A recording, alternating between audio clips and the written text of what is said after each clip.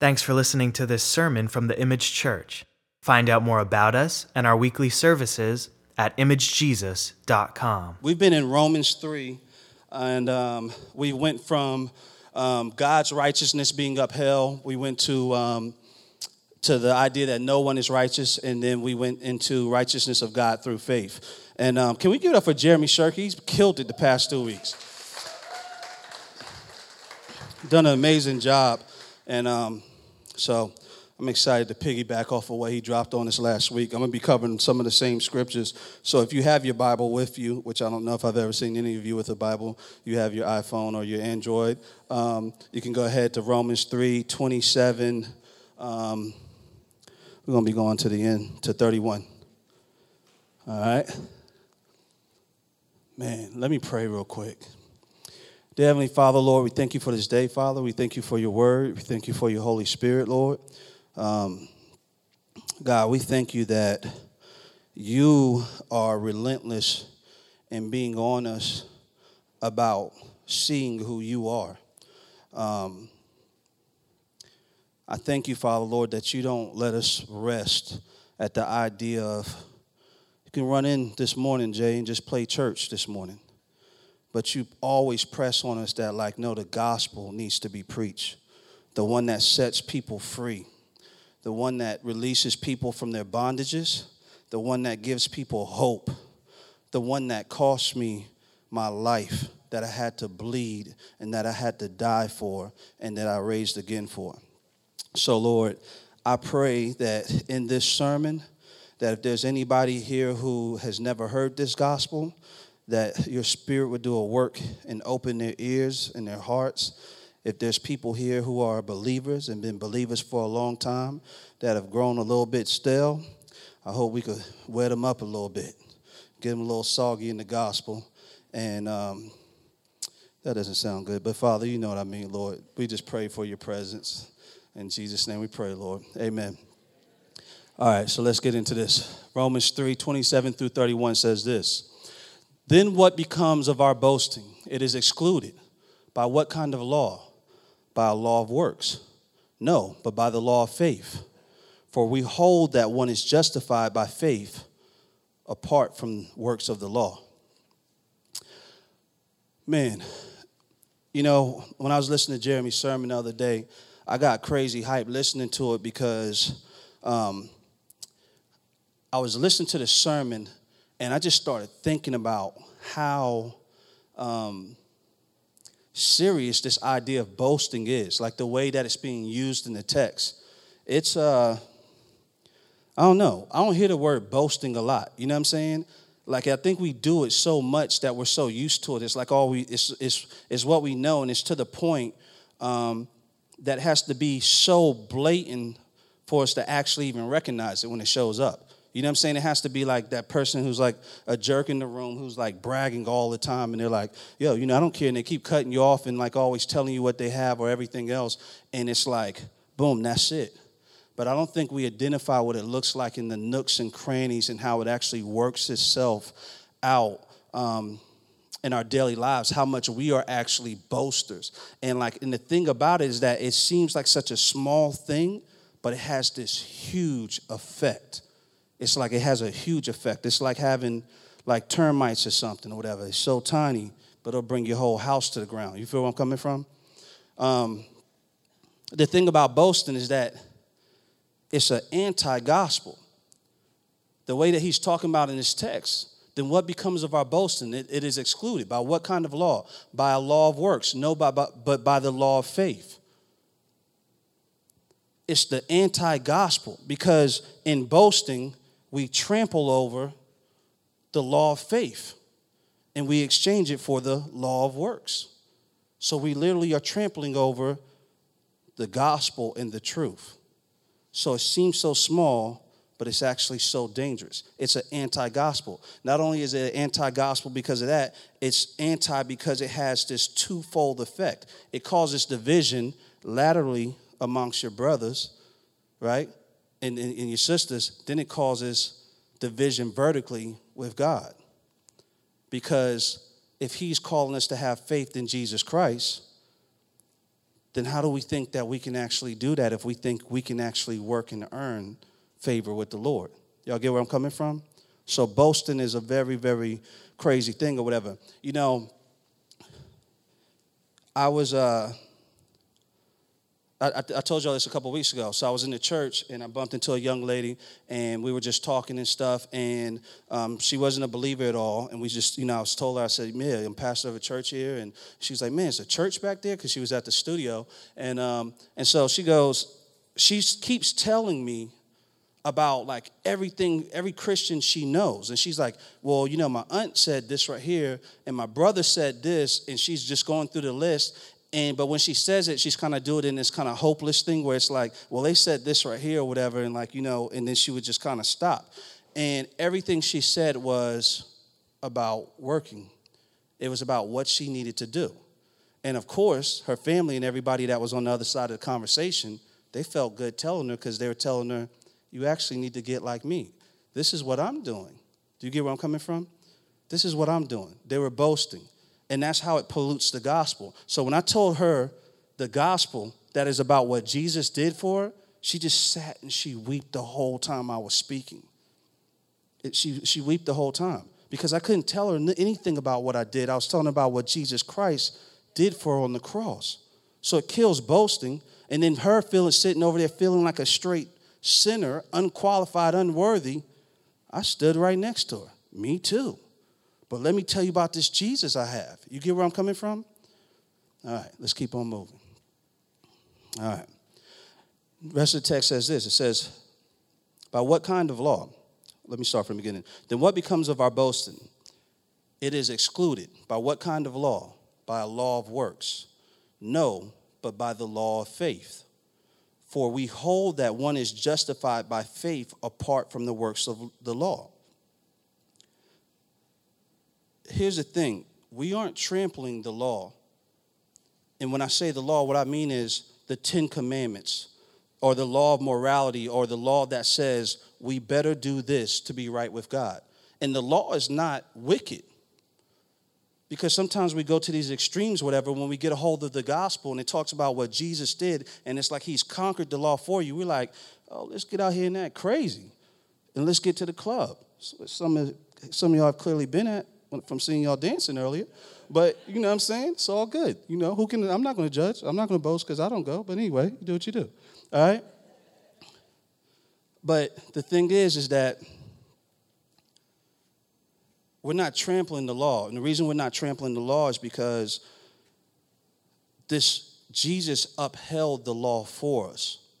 He upheld the law in that he actually satisfied God's wrath by never failing, by never sinning. Do you get where I'm coming from? And so he is a righteous sacrifice on our behalf. We don't meet the standards of the law, but he met the standards of the law. And that's what the text is saying there. It's saying that, "For we hold that one is justified by faith in Jesus Christ, apart from the works of the law." All right? So we're not trampling over the law. I want to jump to 1 John 1, 5 through 10 really quick. I love this scripture right here, but I think this scripture is going to help us with this conversation we're having. I feel so weird with this microphone in my hand. It's just different. I just feel like I'm supposed to just sing or something, Who said that? On the road again. All right, don't play at me. That's what you get. All right, 1 John 1, 5 through 10. So it says this. "This is the message we have heard from him and proclaimed to you, that God is light, and in him is no darkness at all. If we say we have fellowship with him while we walk in darkness, we lie and do not practice the truth. But if we walk in the light, as he is in the light, we have fellowship with one another. And the blood of Jesus, his son, cleanses us from all sin. If we say we have no sin, we deceive ourselves, and the truth is not in us. If we confess our sins, he is faithful and just to forgive us of our sins and to cleanse us from all unrighteousness. If we say we have not sinned, we make him a liar, and his word is not in us." I'm not reading slow to burn up time. I'm reading it slow because there's a lot of big ideas in this text. And I really want us to get this because it's an absolute amazing text. Just a side note, when I used to read this text, it used to actually scare me because when it said the part where it's like, if we say we have fellowship with him while we walk in darkness, we lie and do not practice the truth. I used to read that and go, man, I'm actually not perfect. So I'm like, man, I'm in a jam. The scripture, I always used to skip around the scripture because I'm like, man, am I in darkness? Because I'm like, sometimes I sin and I mess up and everything else or whatever, and I feel like I'm repenting for the same things all the time. But if you read what he keeps on saying after this, he says, but if we walk in the light as he is in the light. I've explained this to y'all before. Most of the times what we see as church is that we come to church and we play our little cute game. Hey, how you doing? Blessed and highly favored, brother. You know me, just the anointing oil of the Lord dripping all over me all the time. In it all the time, never sinning, always grinning, wheels spinning, praise the Lord. Hallelujah. Then that's some of the fictitious part of church culture that has become what people know as the church. But that's not what this is talking about. This is talking about people who aren't in the darkness hiding from each other who they are in their brokenness and in their sin nature, but they're actually in the light, in the spotlight with each other, having real fellowship, confessing sins to each other, and praying for each other and encouraging each other. And why can they do that? They can do that because it's not the law of works that makes them a believer. It's the law of faith. You get where I'm coming from? Now, if it's the law of works, of course you wouldn't come into the light because you would be disqualified when everybody finds out your little dark secret. Do you get where I'm coming from? But that's a whole different story when you can walk into the light, tell a brother or sister your dark secret, and they go, I've been there, or I got one and I need to confess one too. I'm going to point you to Jesus. And I need you to point me to Jesus back. Because we get to actually celebrate that we're both covered by his blood. Are y'all with me? Some amazing stuff. It seems so hard but this is where the church is the church. What's hard about grasping this is when we don't act like a church. And so when we come out to confess stuff, people treat you like you have the plague or something. Or we gossip and we go, so-and-so is doing this right here. Pray for, that's the exclamation point we put on it, but we really are like, pray for her, but I'm going to stay away from her, and then we throw the cold elbow on them. You know what I'm saying? You have to put the pray for them on the end because you feel guilty for gossiping, but it kind of takes it away. Y'all sitting there like y'all don't know that. All right, anyway. People know they do that. All right, anyway. But here's what it says. It says, but if we walk in the light as he is in the light, we have fellowship with one another. And the blood of Jesus, his son, cleanses us from all sin. Now listen to verse 8. If we say we have no sin, we deceive ourselves and the truth is not in us. If we confess our sins, he is faithful and just to forgive us our sins and to cleanse us from all unrighteousness. So what's so amazing about it is that God is already saying, he's like, I already know that you're a sinner. And you are straight up a liar if you don't walk in the light and confess your sins. So it's completely anti-gospel for us to move in a way where that says we live by the law of works. And we can't come out of the closet and tell the truth and expose our sins and bring the skeletons out because we are slaves to mankind more than we are actually to the Father we say we live for. All right? This is why this is so important. This is why it's so important. And what keeps us in the closet is that little word I said earlier. It's boasting. It's our pride. In that boast is pride.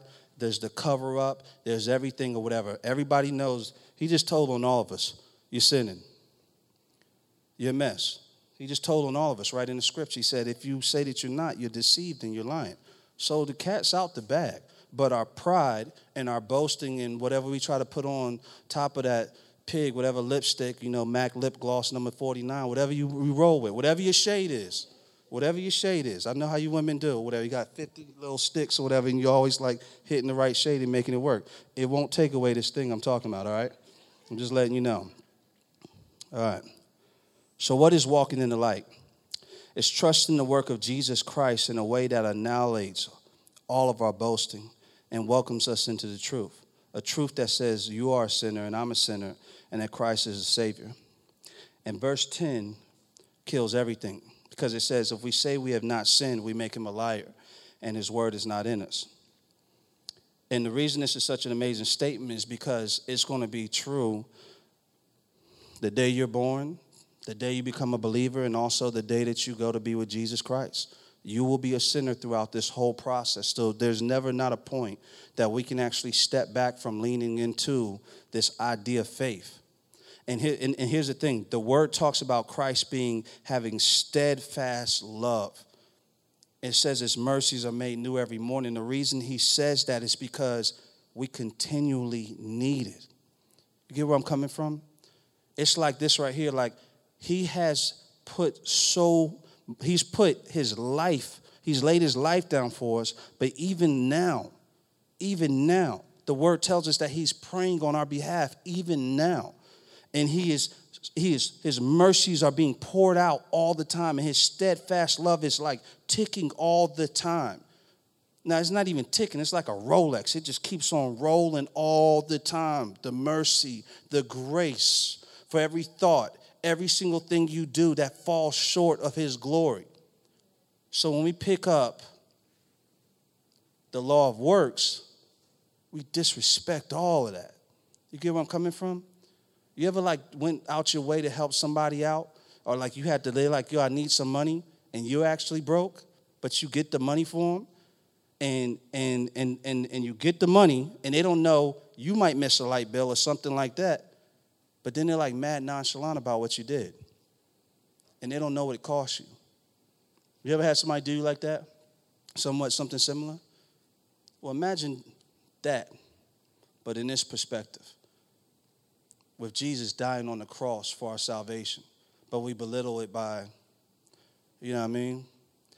We belittle it by boasting, by acting like we have something to do with it. Jeremy gave an excellent example of that last week with the basketball player. I can't remember his name since I never watched basketball. But I listen to all of your conversations and go around all my sports fanatic friends and repeat what you say and act like I do. And been talking about Peyton Manning for 15 years. I don't even know if he even plays football. Or hockey, I'm sorry, hockey. Anyway, I'm just playing with you now. All right, okay. All right. So this is bad news for those who trust in their works.